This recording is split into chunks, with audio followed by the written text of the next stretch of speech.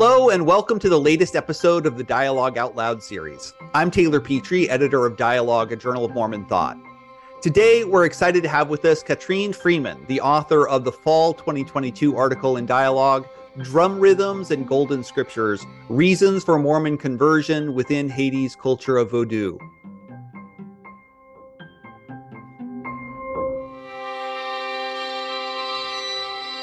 In this fascinating piece, Katrine delves into the complex and often paradoxical relationship between Haitian Vodou and Mormonism, two religions that may seem vastly different at first glance.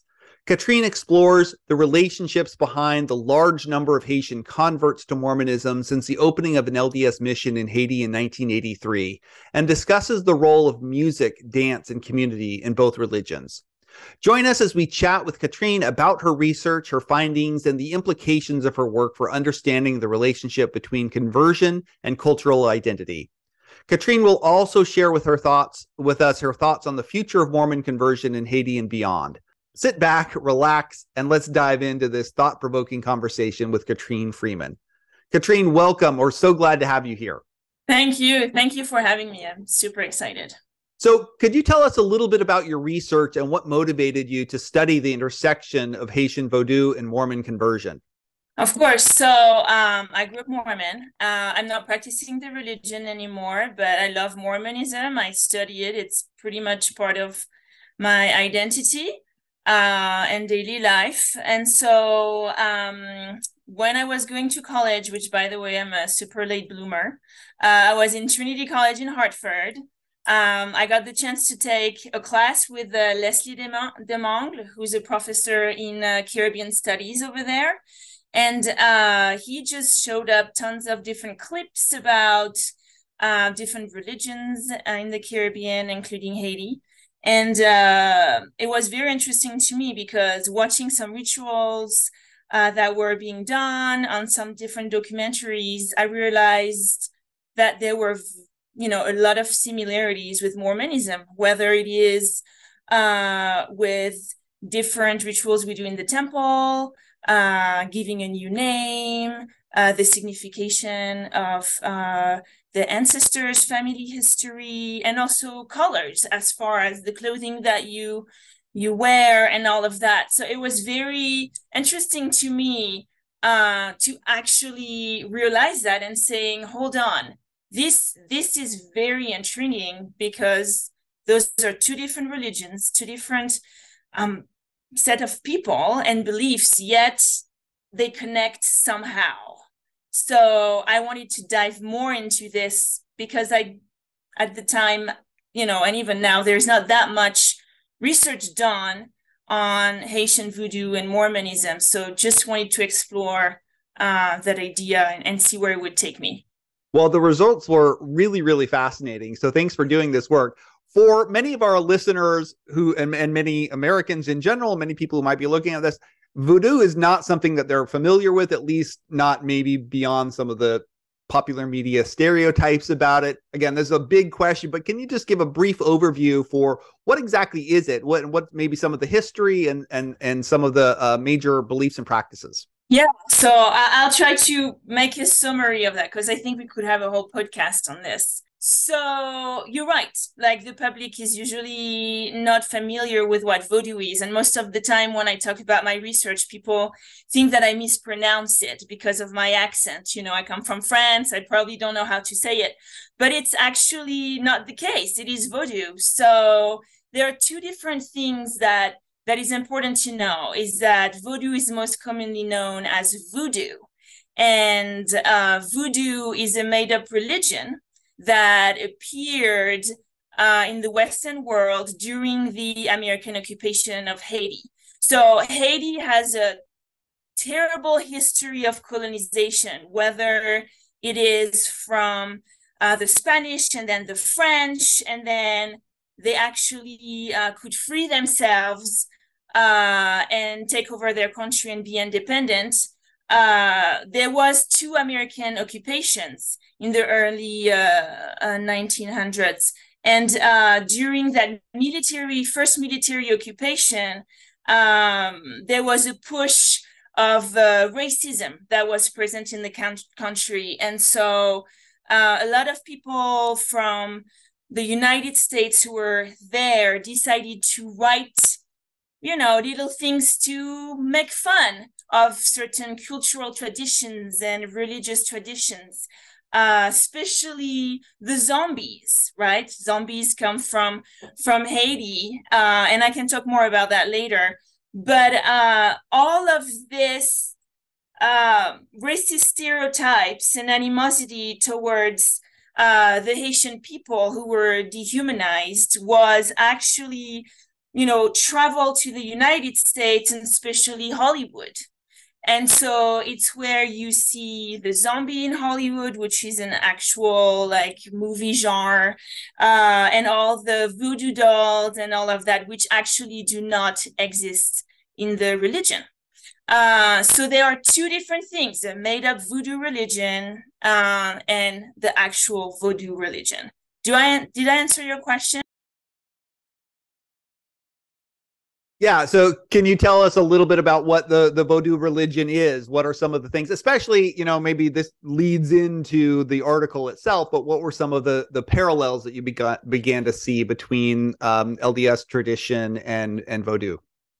Definitely. So Vodou originated during the time of slavery. It was an actual religious weapon against colonization, where slaves who were taken from different parts of Africa were forbidden to actually practice their religion with the Code Noir. I don't know if you're familiar, which was a set of laws that the French decided to impose on the slaves, very strict laws, forbidden them to practice any type of religion.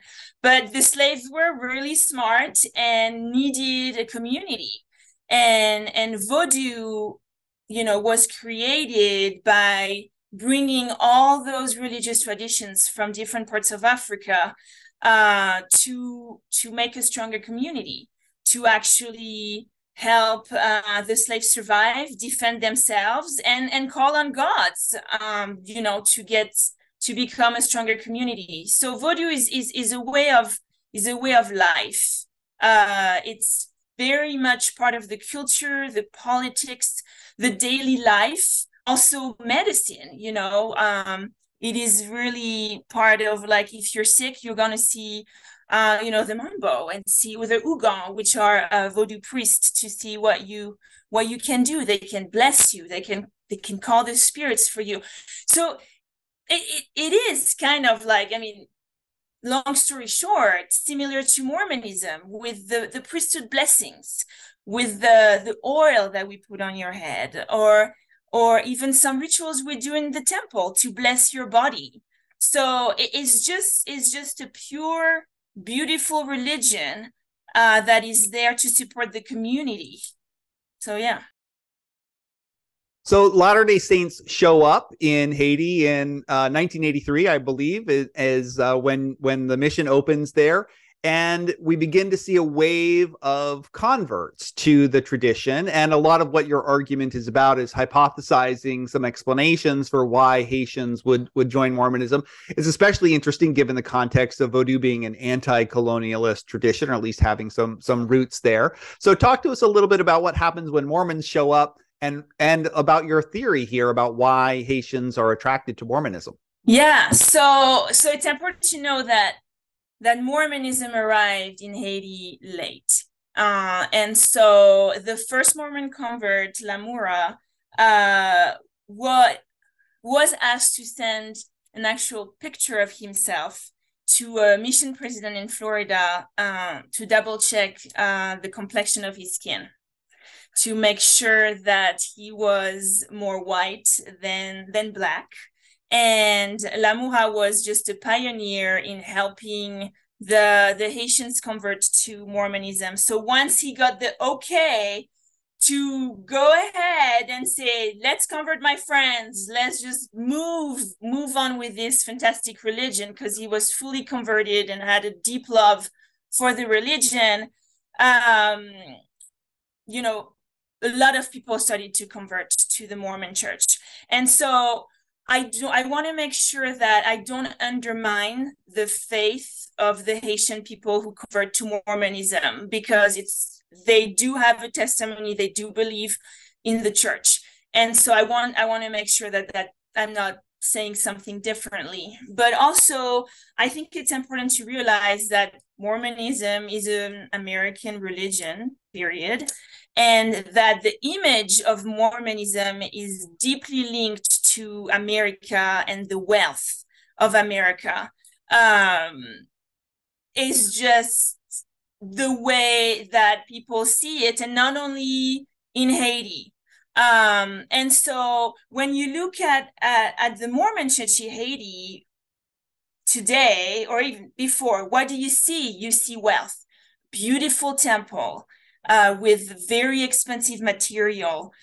You see like the church meeting buildings that have AC, internet, they have furniture, and they're clean, they're painted, all the things that maybe we might be, take for granted in the Western world.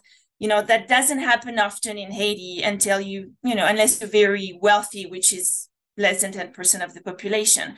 So there is that image of wealth. And if you join the Mormons, you start belonging to that category of people who are, can seem more educated, have more money. And it also, you go on missions, you can travel, the church supports its members. So there is just that very image that's very attractive for populations who are like struggling, because Haiti is one of the poorest countries in the Caribbean, just period. And I use this in my article, a few examples that among the many earthquake and hurricane and everything that they have, the Mormon buildings are fine because they're strong and very well made, and actually become shelters for many people. They also are social spaces, whether you're Mormon or not. The church opens its doors to everyone. And if you want to do homework after school, or if you want to play basketball, there is a basketball court, believe it or not, everywhere. So this is just a big social space and big advertisements for a very wealthy white American image that a lot of people long for. So this thesis about sort of upward social mobility as being one of the attractions of Mormonism around the globe has been sort of shown in a lot of different places. So it's so fascinating to see it show up in your research in Haiti as well. Tell us a little bit about what your research kind of brings to broader conversations about religion, cultural identity, conversion. These are such live questions, of course, for members of the church and for Mormonism, but have broader implications as well. What do you see as the contribution here? Well, I think my research, just scratched the surface. I think Jennifer Hasbaskia opened the door for more research, and I actually was so excited to read her research. She did an amazing job. I know there are more people right now researching the topic, but I think that conversion is very, very important topic in religious studies, because first, religion is alive, it's changing all the time. What does it mean to convert to Mormonism? Or for me, it's very important, because specifically with Mormonism, there is that idea of, and that's a made up word, you're gonna laugh, but Mormification. Once you become a Mormon, you're supposed to forget everything else. As far as I'm, for example, I'm French, but I'm a Mormon. I'm Haitian, but I'm a Mormon. I'm not allowed to practice other religions because it's Mormonism is rigid. It's a very straightforward, strict religion. And I think everybody can agree with that. And so I think just opening that idea of what it means to convert to a religion on a cultural level, right? There is that idea of religious citizenship, if I could say. What is your identity? Because Mormonism comes first, right? Even sometimes before government, correct? And that's since the beginning of the church. So I think that that idea of conversion is very, very interesting, just to see the impact it has on cultural traditions, identity, and just behaviors in general. What does it mean? What does it mean to be a Mormon, right? So this has been so fascinating. Is there one sort of thing in the course of the research that you were doing that kind of jumped out to you as the most? I mean, you mentioned at the beginning some of the things that kind of hooked you in, but in the course of the research, was there one thing that you found the most interesting or the most surprising? Yes. So I had to be, with COVID and the limitation that this brought to the entire world, and also the political instability in Haiti. I was not able, unfortunately, to go there and visit and be in person there. So I had to be, find different ways to be able to connect with Vaudouisans. We call them the Vaudouisans, people who practice Vaudou. And so I was able to attend a few rituals virtually. And so particularly the Fête Guédé, there's a large population of Vaudouisans in Boston. And so they actually send you a Zoom link, like we did today, for you to be able to witness the ritual, be part of it. And that ritual is very lengthy. It can take all day, because you pray, you sing, you eat, you dance, but you rely on the gods. You rely on the gods to show up to the ceremony. So possession happens there. And so we have to redefine possession, but that could take a long time. But I was there, just glued to the screen. And my kids were like, "Oh, what are you?" I have two girls, Chloe and Nora. And they were like, "What are you doing?" I'm like, "Well, I'm watching the Fête Guédé." And they're, "Oh, can we watch?" And I was like, "Of course you can watch." And so, that stereotype of Vodou being scary, Satan is governing the whole thing, that idea of sorcery and negativity coming to it does not exist. And so it became for my family like a big event. And my kids were watching, we were eating dinner, watching it, and they were not scared. There was an instance of possession, where one of the dancers was possessed by a god, and that god came and gave his beautiful message to the rest of the people to encourage the community, to stay strong and not give up. And it was just fun. So I think, to answer your question, what I found that was really awesome is that I could involve my kids without being afraid of them seeing something disturbing or hearing something disturbing. It became something that broke the stereotypes for them, because they've loved watching The Princess and the Frog from Disney, or Louisiana Tale, where Vodou is actually terrible in it again, right?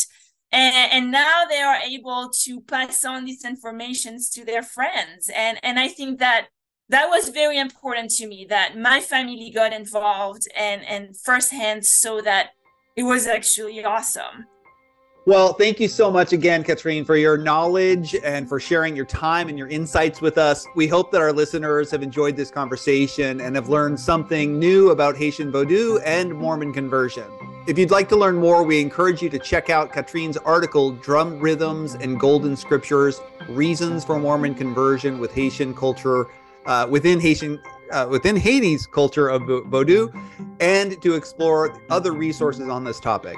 And to our listeners, thanks for joining us today. If you enjoyed this episode, please share it with your friends and colleagues, and don't forget to leave us a review or get in touch with us with any comments or questions. We hope you'll tune in for future episodes of our podcast, and we look forward to continuing the conversation about Haitian Vodou and Mormon conversion and further research. Thanks again.